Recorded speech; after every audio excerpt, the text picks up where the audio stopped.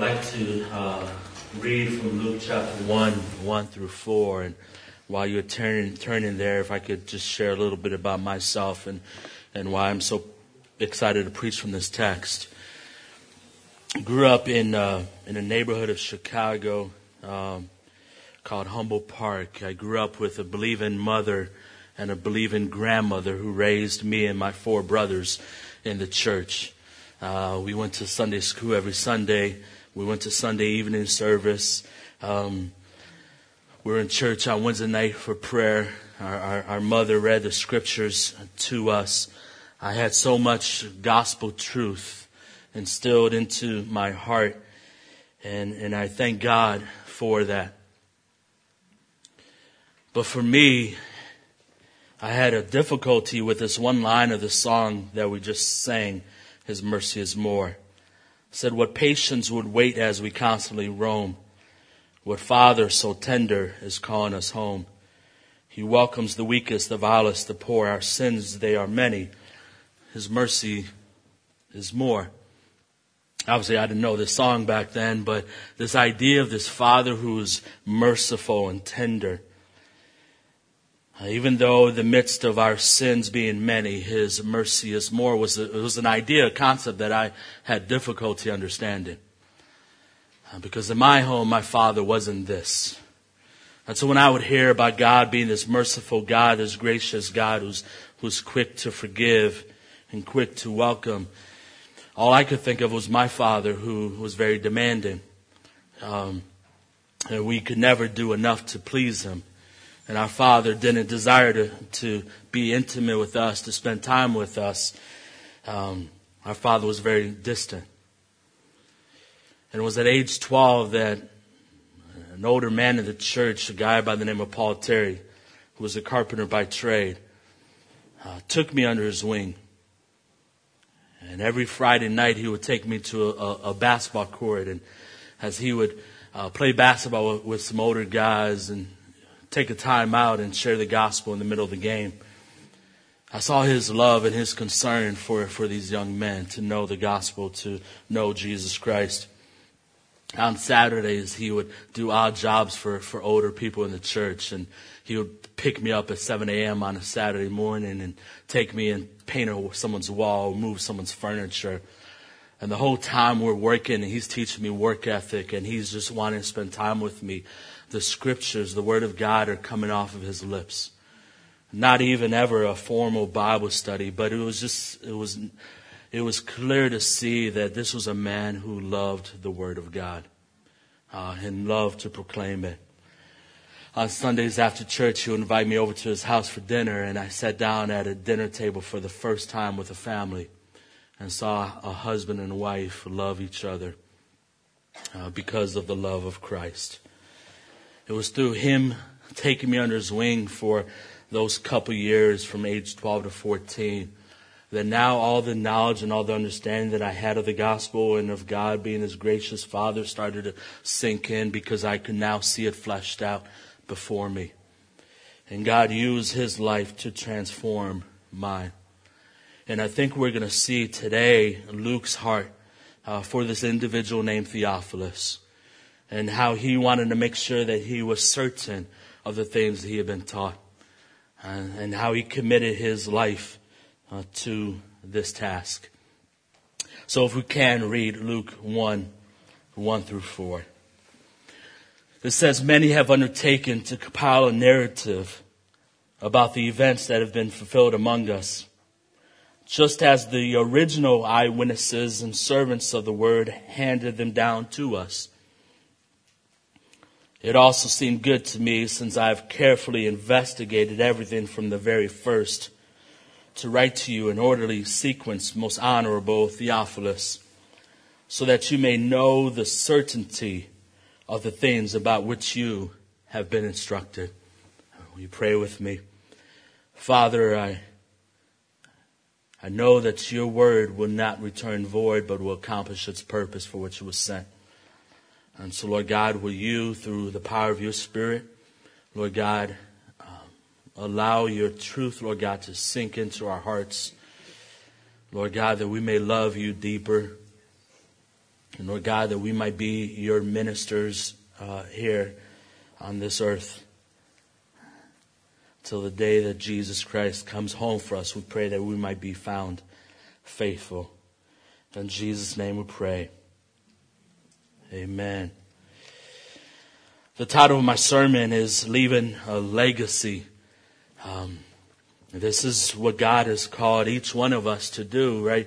Before Jesus Christ ascended back to the right hand of the Father, He commanded His 12 disciples, people who were fishermen, people who were tax collectors. He called them to go and make disciples, to go and reproduce what had happened to them. And here in this passage, we see in verse 1 and 2, this idea of Luke receiving this gospel message. I think sometimes when we think of Luke, sometimes we associate with him being one of the 12 disciples. But we have to remember that he wasn't. He never met Jesus as far as we know. He never heard any of his teachings. He never saw his miracles. And he says in verse 1 that many have undertaken to compile a narrative of the events that have been fulfilled among us, right? So other people have passed this gospel message on to him. He would not be walking in the faith unless others had done so. Verse 2, just as the original eyewitnesses and servants of the word handed them down to us. So others were eyewitnesses. They saw the teachings. They heard the teachings. They saw the miracles. They walked with Jesus and they passed it on down to Luke and others. Luke, I'm sure we know this already. Many would guess that he was a Gentile, that he was not born into the lineage of Abraham. He was a Gentile, someone who was apart from the people of God. And yet he was grafted in to the people of God through the gospel message. Also, we understand in Colossians 4 that he was a physician by trade. He wasn't a church planner. He wasn't a pastor as far as we know. He never preached to hundreds or even thousands of people. He was a doctor, someone who sought to make people physically better. This was his occupation. And again, someone passed the gospel on to him that he would end up writing 2 books of the Bible. The Gospel of Luke, as we know it called today, and the book of Acts. These 2 books are the only books written by a Gentile in all of Scriptures. These 2 books have more content than any other writer of the New Testament. Even though Paul wrote 13 letters, Luke's 2 books have more word count than all of Paul's 13 letters. A Gentile. Someone who was not born into the family of God, most likely. Someone who was not, again, a vocational pastor, but someone who was a doctor by trade.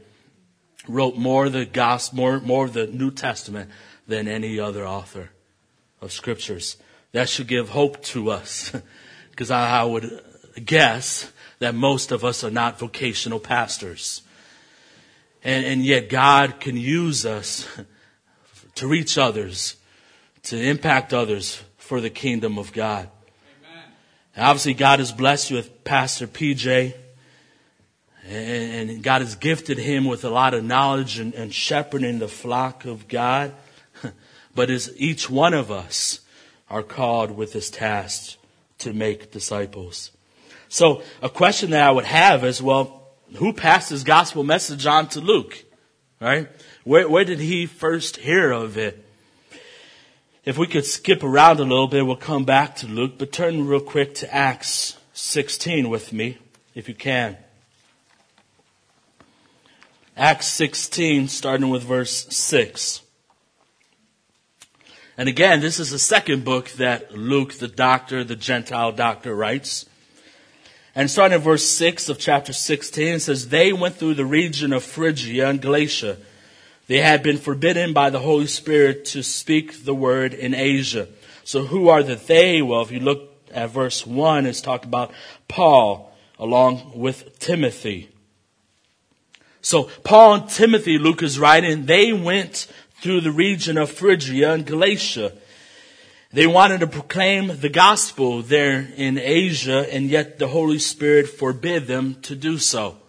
Why would the Holy Spirit forbid them to preach the gospel to a place where the gospel was not yet currently there? Did God not care about the people in Asia? Well, I think we know the answer to that. Of course He cares. But right now, the Holy Spirit, God has a different mission for Paul. Look at verse 7. When they came to Mysia, they tried to go into Bithynia, but the Spirit of Jesus did not allow them. So Paul's like, okay, well, Asia's not the place right now, but let me go down to Bithynia. And again, the Spirit of Jesus, this Holy Spirit, did not allow them to do so. He stopped them from doing this. Why would the Holy Spirit stop Paul from doing this? Does not God care about the people of Bithynia hearing the gospel message? Well, obviously He does, and the gospel will go there. But right now, God has a different mission for Paul. Verse 8, passing by Mysia, they went down to Troas. So he settles in this place called Troas, this town. And during the night, Paul had a vision in which a Macedonian man was standing and pleaded with him, cross over to Macedonia and help us. After he had seen the vision, Paul, we immediately made efforts to set out for Macedonia, concluding that God had called us to preach the gospel to them. Did anyone catch, any English majors here, catch the change of tense of the writer there in verse 10? He says, again, Luke says, after he had seen the vision, after Paul had seen the vision, who made efforts to set out for Macedonia? He says, we did. And so what happens here is that Paul and Timothy come into Troas after being stopped from going to Asia or Bithynia. They come into Troas, the city, and now Luke begins to join them on this journey. Luke, again, this Gentile doctor. Could it be that the reason why how the Holy Spirit stopped Paul from traveling was that maybe he was having a physical ailment, that he had to go see a doctor, and he comes in contact with Luke, who's a Gentile. Maybe he shares the gospel with him for the first time. Or maybe Luke was already a believer in Christ, and Paul begins to invest in him to the point where when Paul's getting ready to leave to Macedonia, he invites Luke to come with him. We know that for the next 15 years, Paul's last 15 years of his life, Luke is with them everywhere he goes. To the point that at the end of Paul's life in 2 Timothy, Paul says that there's only one person who's with me, and that person is Luke. Luke follows Paul for the last 15 years of his life, and Paul's invested in him, pouring into him, impacted him for the kingdom. We don't know this for sure, that this is what happened. But again, I think there's some clues in scriptures. One is in 2 Corinthians 12. We don't need to turn there, but you could just write it down and look at it later. Paul talks about this thorn in the flesh that was given to him because of the image that he saw of the heavens. A thorn in the flesh that was meant to keep him humble, that was meant to keep him grounded. In Acts 23, you could turn there with me. Acts 23, 1 through 5. This is Paul. Paul looked straight at the Sanhedrin and said, brothers, I have lived my life before God in all good conscience to this day. The high priest Ananias ordered those who were standing next to him to strike him on the mouth. Then Paul said to him, God is going to strike you, you whitewashed wall. You are sitting there judging me according to the law, and yet in violation of the law, are you ordering me to be struck? Those standing nearby said, do you dare revile God's high priest? Verse 5, I did not know, brothers, that he was the high priest, replied Paul. For it is written, you must not speak evil of a ruler of your people. Do you catch what's going on here? Paul, according to verse 1, is looking straight at the Sanhedrin, the ruling Jewish leaders. He's looking straight at them. And he doesn't even realize that who he's talking to is the high priest. Well, how can you not know that this is the high priest? The high priest had a different kind of robe. The high priest was in an elevated position. How could he be looking at the high priest and not recognize that it's the high priest? Unless possibly, again, his eyesight was beginning to fail him. Galatians 6:11, Paul writes the book of Galatians to the believers. And he says, see with what large letters I am writing to you. Most of Paul's books, he would have a scribe write the letter to the audience that he's writing to.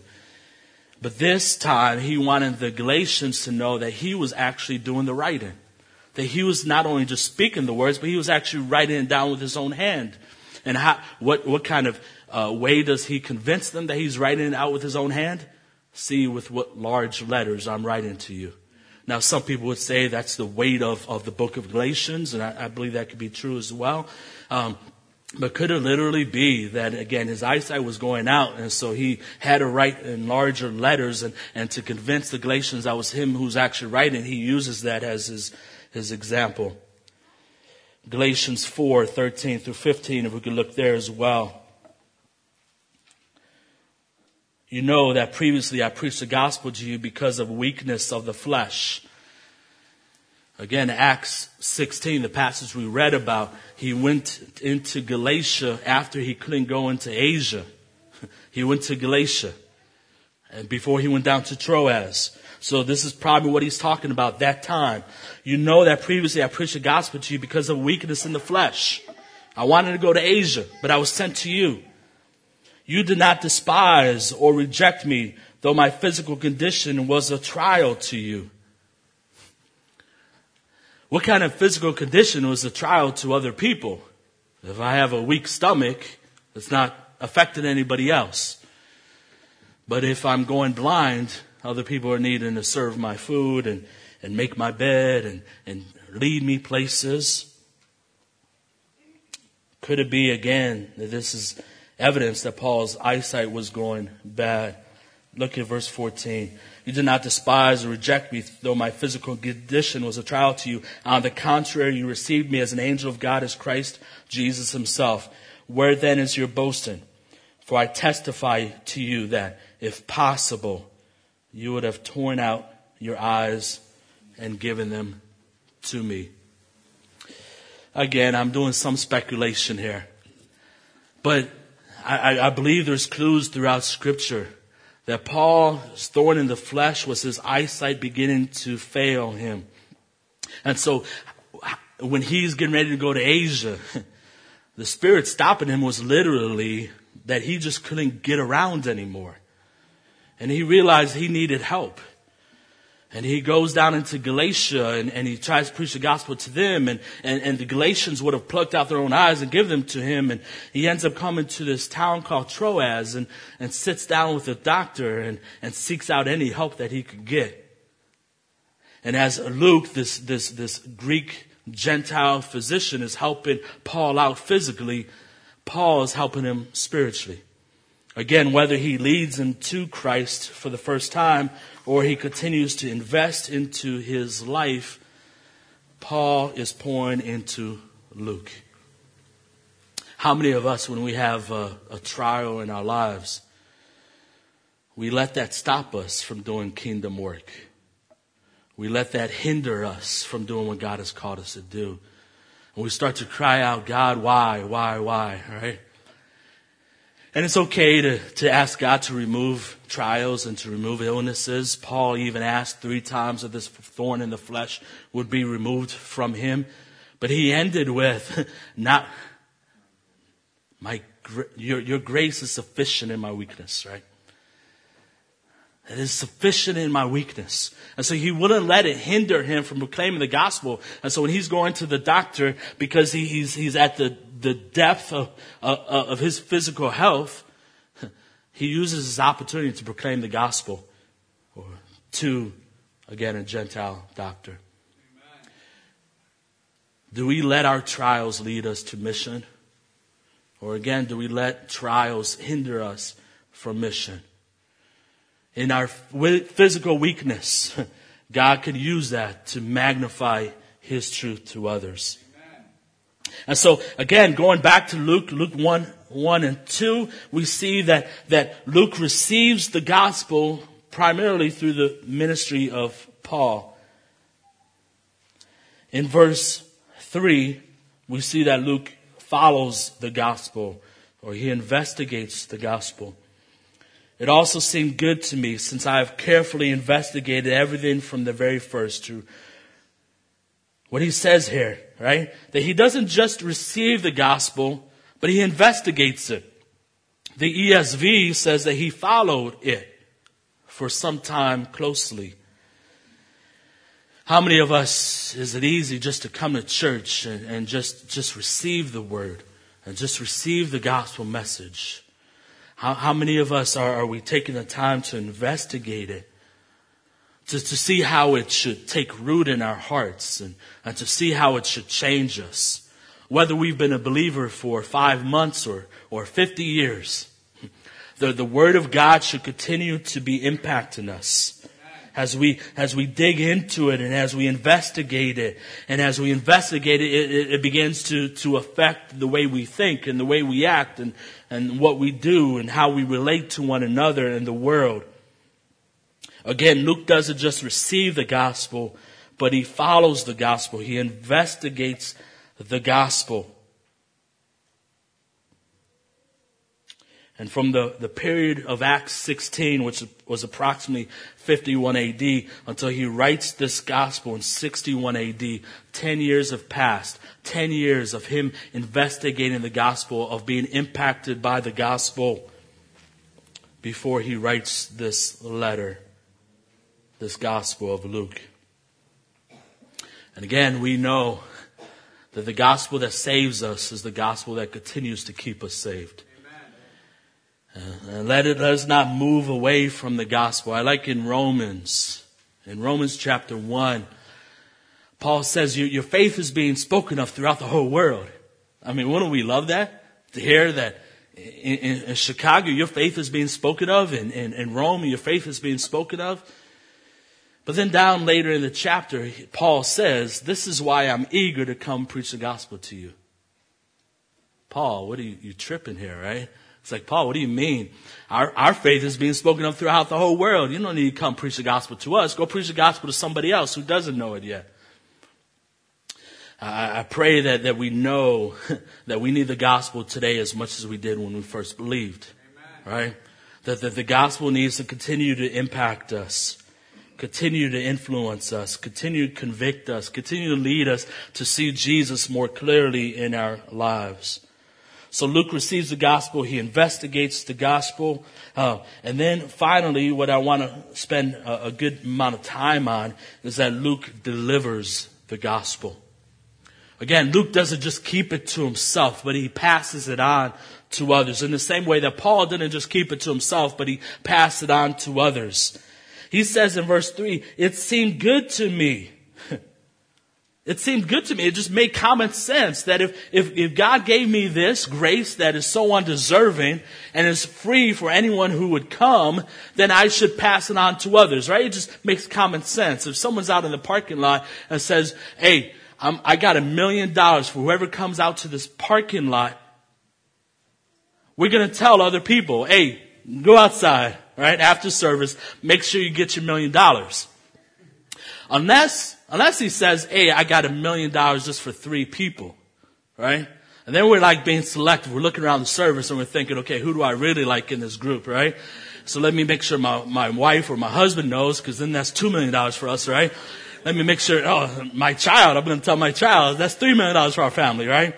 Somehow that's how we view the gospel, I think, as believers, as though God is limited in how many people he would save. God, you would never save that person. You would never save my crazy uncle. You would never save, my neighbor who's an alcoholic. God, you would never do that. And so we keep the gospel to ourselves. Yet again, the gospel is free to everyone who would come, to everyone who would receive it. And so we need to live lives that it seems good to pass on this message. Amen.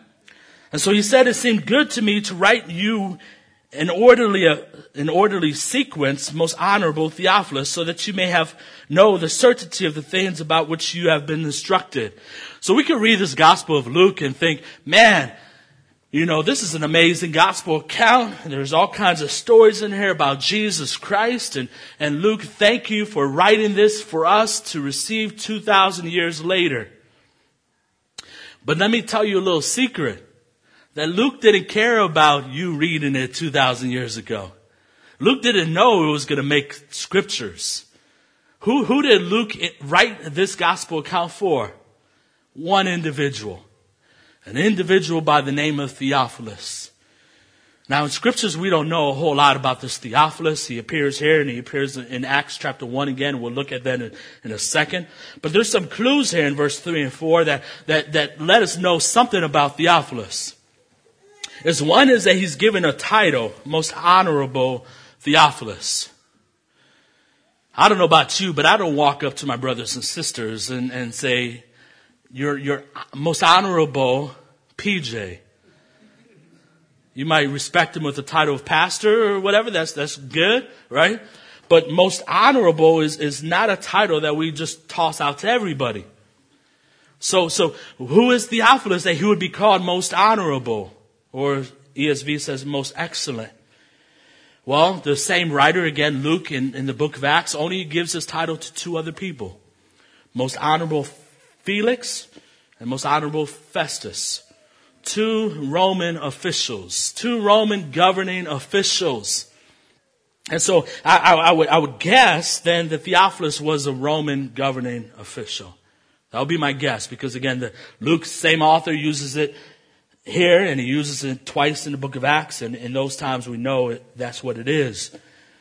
So he's a Roman governing official, most likely. And then verse 4, what else do we see about Theophilus?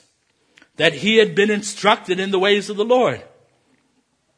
He had maybe a believing mother, a believing grandmother. Maybe he had a believing neighbor. Maybe Luke was his childhood friend. And when Luke received the gospel, he continued to preach it to Theophilus. But Theophilus wasn't certain of it yet.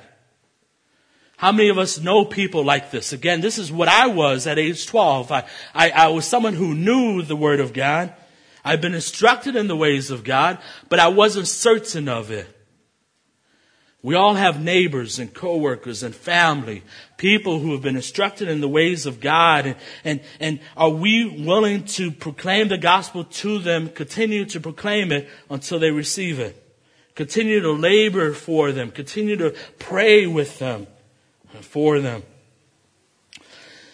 And so even though Theophilus had heard the word of God before, he'd been instructed in the ways of the Lord, Luke didn't feel good about just washing his hands clean and leaving it alone. So what does he do? He begins to write in orderly sequence this letter that we know as the Gospel of Luke. How many chapters are in this book? Or this letter that we know of today? 24. Now, Luke didn't write in chapters and verses. We understand that. But it gives us a context of how long this was. If you flip through your Bible and see how many pages it is, it's about 25 to 30 pages, depending on the print size. 25 to 30 pages to write to one individual that he may know the certainty of the gospel, the certainty of the things that he had been taught. I don't know about you, but whenever I was in high school or college and they would ask me to write anything more than 15 pages, I would be really upset with the professor or the teacher. It was not fun. Especially back in the day, I'm 40, okay, I'm older, right? And so back in the day when I was in college, you had to go to the library and you had to pull out the index, thingy drawers, right? And you have to look at the number and then you have to walk and go find that book and pull it off, right? And write down all your notes. And now you just Google and you just copy and paste, right? And it's a lot easier today. But even back then, again, Luke didn't even have that option of going to the library and finding all this stuff out. What did he have to do? Well, Again, we know that he was following Paul for the last 15 years of his life. And so Paul was going from city to city, town to town, proclaiming the gospel. And as we know, Paul spent a lot of time in jail. So Luke probably had a lot of free time, where he couldn't really be with Paul, couldn't really care for him in the way that he wanted to. And so my assumption is that, again, Luke wasn't an eyewitness of the teachings of Jesus Christ. So how did he get all this content to write down in this letter? He was asking. He was investigating the truth.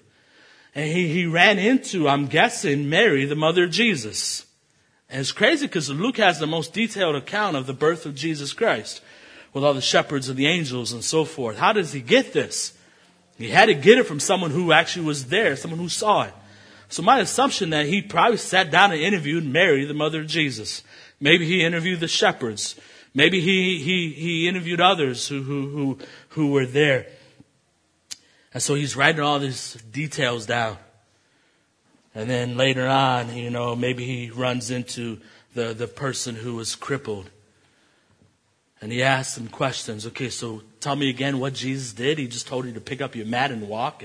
And you were able to pick up your mat and walk. Run to someone else. You were blind? Really? You were blind? Like imagine Luke being a doctor, right? Being so amazed at all this stuff, right? Tell me what happened. So Jesus just put mud in your eyes? Like you to feel weird about that? He put mud in your eyes and now you could see? And so Luke is writing all this down. He's interviewing people. Okay, so you were at the tomb first and you saw the tomb empty? What were you feeling at the time? This is how Luke gets this information. He studies, he researches, he learns. Now, why would, if Luke had a heart for Theophilus, you know what I would do? I would pass on the gospel of Matthew or Mark or John. I'm like, guys, come on, there's 3 other options here, Luke. Like, it'd be a lot easier just to pass on, right? And I feel like that's sometimes how we approach the gospel is that we just pass on the easy thing. We just do what's easy for us. Let me just give someone a track and then leave it at that. Let me just share the gospel with someone once and leave it at that. Let me just invite someone to church and leave it at that. And all those things are great things, but left alone, are they really sufficient? Again, Luke had to know the questions that Theophilus was asking. And he had to know that these questions he's asking is different than the audience that Matthew is writing to. And it's different than the audience that Mark was writing to. And was different than the audience that John was writing to. These are unique questions that Theophilus is asking. And so let me answer these questions in this letter. And so again, Luke takes all that he's researched, all that he's learned, all that he's studied, and he writes an orderly account for Theophilus so that he may be certain of the things that he has been taught. Again, for one individual. And how much are we willing to do for one individual? One neighbor. One coworker. One family member. How much are we willing to do for them? Another question I would ask here is, does Luke know what's going to happen? Is Luke guaranteed that if he does all this work, Theophilus is going to come to Christ? And is going to start becoming a worshiper of God? And I would say the answer would have to be no. Just in the same way we don't know when we invest in someone's life and we study to answer their questions and we walk life with them and we pray for them over and over again for years and years and years. Are they going to come to the gospel? Are they going to come to receive it? We don't know that. Only God knows.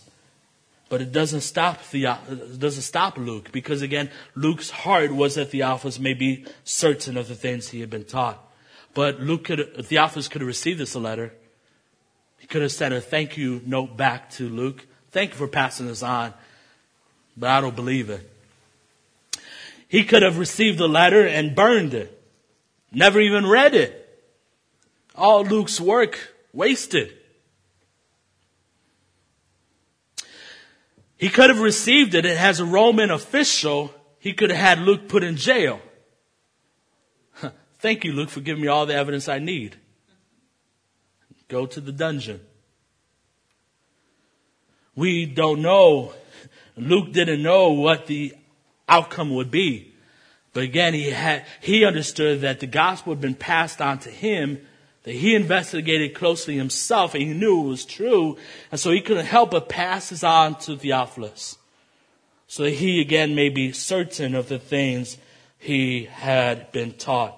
So what happens to Theophilus? Turn to Acts chapter 1.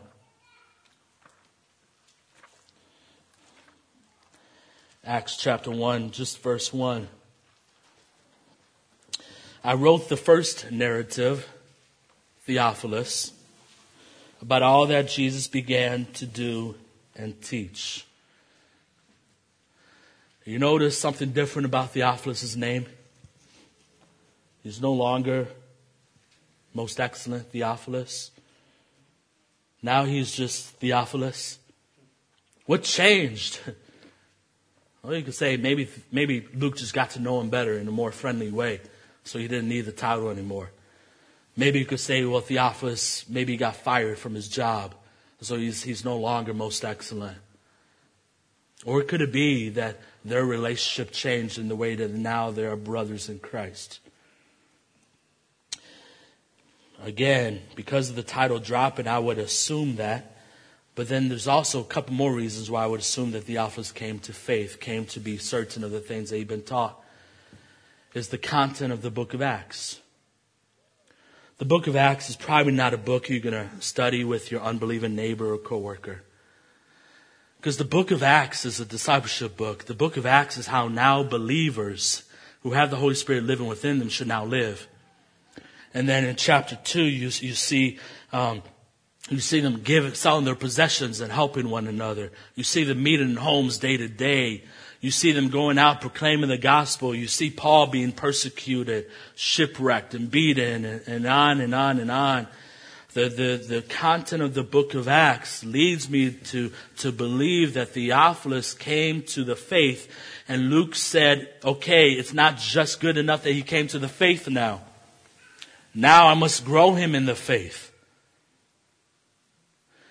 It's not good just enough to check him off as another number that I led to Christ. Paul couldn't just say, or Luke couldn't just say, well, that's number 11 that I led to Christ this month, and move on to number 12. But again, Luke does some more research and writes out another account so that Theophilus can now grow in faith and grow in community and grow in mission of how he should now live in Jesus Christ.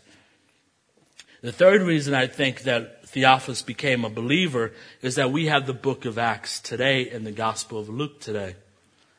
Remember, this is not in the back in the day where you just click save on your laptop and that copy is now there.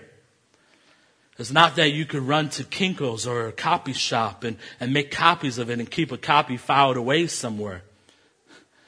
When Luke would have wrote it, he would have wrote one copy.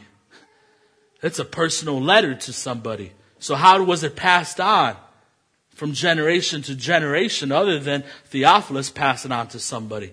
Theophilus would have received it, would receive the gospel in Luke and then received the second letter and been discipled, and he would have passed it on to somebody else, who passed it on to somebody else, who passed it on to somebody else until 250 or so years later, when a group of people got together to find out what books would be in the canon of scriptures, they said, let's keep Luke and Acts in there.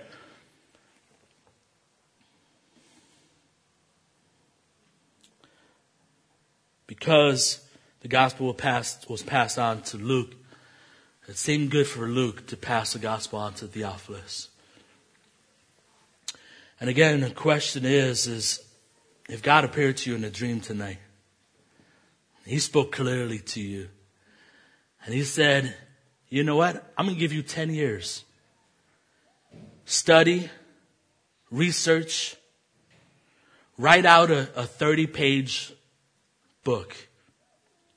And I'm going to add it as a 67th book of the scriptures. Millions of people throughout history are going to read it. And they're going to come to Christ as a result. And they're going to grow in Christ as a result. that would not happen. But how many of us would jump on that opportunity and say, that is worthy of my time. That is worthy of my investment. That's worthy of the next 10 years of my life. So that millions can be reached by the power of the gospel of Jesus Christ. I think a majority of us would say, I'm down. Count me in. But how many of us would do that for one individual? For one person to potentially come to the faith. How many of us are willing to research and to investigate, to answer the questions that they have?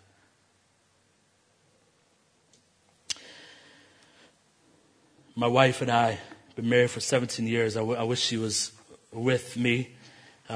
We usually travel together. Married 17 years ago, and we lived in a one-bedroom apartment, and we were both involved in ministry vocationally at the time. And I remember going to this ministry center where we reached unchurched teens and children, and we led Bible studies and sports activities, and we were in the high schools and so forth. And I remember one day coming home, and I was just thinking, day after day, I would park my car and walk down the block into my apartment, and I walk past people, and it convicted me. God, why do I see my ministry as being at that location and not everywhere I go? God, you have given me neighbors. You caused me to walk past people every day, and God, aren't they as important as the people at the ministry location? So I decided I'm just going to start sparking up conversations. So there's this one guy. I stop him. I'm like, excuse me, I'm Brian. I live right here. What's your name? He says, Craig. And I asked him some more questions and found out that he had been homeless for the last few years. And he was about 40 years old at the time. I was 23, 24. And I started sharing the gospel with him. And he had grown up in the church. He knew the things of God, but he wasn't walking in them. He wasn't following them.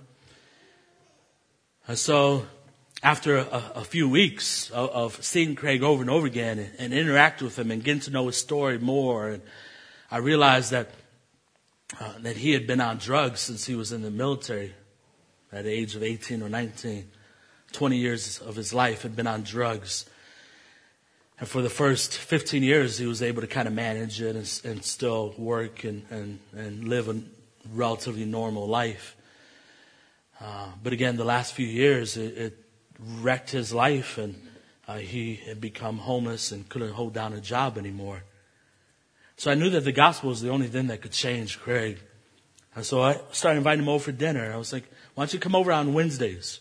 My wife and I would be home. We'll cook a meal. Come over. Let's get into scriptures. That led into a few weeks of that happening. He would come every single week right on time. And we would dig through the Gospel of John. And I would answer questions that he would have. And there were some questions he asked that I didn't know the answer to. And so that week I would study those questions, to study for the answers, to be ready for the next Wednesday. And eventually Craig started inviting other people with him. And soon there were 6 people around our dinner table. And my wife made a little more food for them. And we would dig in scriptures and answer questions as best we could. And then God laid on our heart a crazy idea. Why just once a week? Why don't you invite Craig to stay with you? And so, probably a crazy idea. Like, God gives a lot of crazy ideas to people, right? I mean, he speaks in a burning bush and tells Moses to go back to Egypt where he fled, where he killed somebody. So we're like, okay, well, this could be of God, right? So we invited Craig. He was twice our age, addicted to drugs for 20 years of his life, homeless, jobless. I had never been on drugs. I didn't know how to counsel someone out of drug addiction. But we knew that the gospel had saved our lives, and that the gospel could save other lives as well. And so Craig crashed on a couch. And every day now we're in the scriptures together. We're praying together and walking life together. I'm loving him in the same way that Paul Terry loved me years before. 6 months into it, Craig disappears. for a few days, and eventually we go out and looking for Craig, and we drive down the streets and keep an eye out for him. And when we see him on the corner, and we get out of the car and we go to Craig. Craig, we love you. Come back home. And you could just tell just a shame in his eyes as he looks down. He says, I can't. You know, I'm sorry I've disgraced you. And now, Craig, we love you. Come back home. So he would come home, and 3 months later, he would go out again, and we went out and found him. Craig, come on home. Continue to love on him. Continue to preach the gospel to him. Continue to study scriptures together. Continue to live life with him. A year and a half after him moving in with us, he disappears again for the third time. We go out looking for him. We can't find him this time. A few months later, we move to another neighborhood. We buy a house, and we figure, okay, well, this is it. God, we didn't know what would come out of this, but you commanded us to proclaim the gospel. You commanded us to make disciples. You commanded us to love. You commanded us to teach the word of God. And God, you are the one who's faithful. And God, you are the one whose spirit opens up eyes. And so God, you don't need us anymore.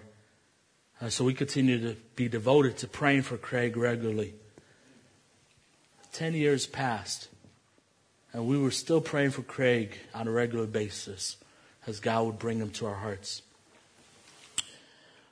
Look through our mail, and there's a letter from a Craig Smith. Like, this can't be Craig. We open up the letter, and it says, Brian and Heidi, I hope to see you guys. I had my daughter find your address online. I've been drug-free for the past 5 years. I moved to a small town in Iowa, and I've been working a job, and I've been going to this church and been continuing to grow in Christ. And I'm getting married next month, and I want you guys to be there. Heidi and I called Craig up immediately. We're all crying, you know. God, you are so good, right? Your gospel has the power to save lives with or without us. Even with us out of the picture, God did his work. He took the seed that was planted and watered it and caused it to grow. Amen. Heidi and I drove out to the wedding, and we see him and his wife walking down the aisle. He calls us now about every week. He's like, he just asks us questions after questions after questions. He invited us to come to his house a couple weekends ago, and he said, I just need you guys to invest in our marriage. And he's 50-some years old now. And so we spent the weekend with him. And we went over scriptures, and we shared the gospel over and over again, and we prayed, and we pointed them to Christ. Again, the reason why I share this story is because I think it shows clearly, again, we are called to proclaim the gospel. We're called to love. We're called to pray. We're called to make disciples. And yet we're never going to know the outcome of it. And God doesn't need us to finish the work either. He could take us out of the picture. But there's a coworker, there's a family member, there's a friend, there's someone whom God has laid on your heart, I have to believe. Let us not grow weary in doing good. Amen. Who is our Theophilus? Who is our Craig? That God has brought into our lives to continue to persevere. Continue to share the gospel with. And again, I can't guarantee a happy ending story. But this is one thing I know. That the more we invest in others, the more that we die to ourselves, the more that God brings life to us. Amen. The more that He stretches us, the more we dig into the scriptures, the more we become dependent on prayer, the more we understand the love of the Father and the pursuit of Him in our lives. God has a way of working in us as we fulfill His mission. Dear Father, we thank you for your faithfulness. God, I thank you for Paul Terry, who saw a young 12-year-old who had some uncertainties of the gospel. And God gave up days and weekends for me. God sacrificed to love on me, to proclaim the gospel, to share scriptures, to pray. And God, each one of us have a similar story, Lord God, of someone that you brought into our lives that imparted your grace to us. God, we pray that we might be people who investigate continuously, who continue to seek to grow in our understanding of you and your truths, Lord God, so that we might pass it on to others. So God, lay on our heart who the Theophilus is for us. God, who the individual is that you have called us, Lord God, to pursue and not to give up on, to be faithful in proclaiming your truth. And God, we pray that people will be added to your church. God, we read Acts, 3,000 added in one day. How can it be possible other than your people are passionate about the power of your gospel and dependent upon your Spirit to move? And so, Lord God, we pray that dozens and hundreds will be added to the faith because of the faithfulness of your children. In Jesus' name we pray. Amen.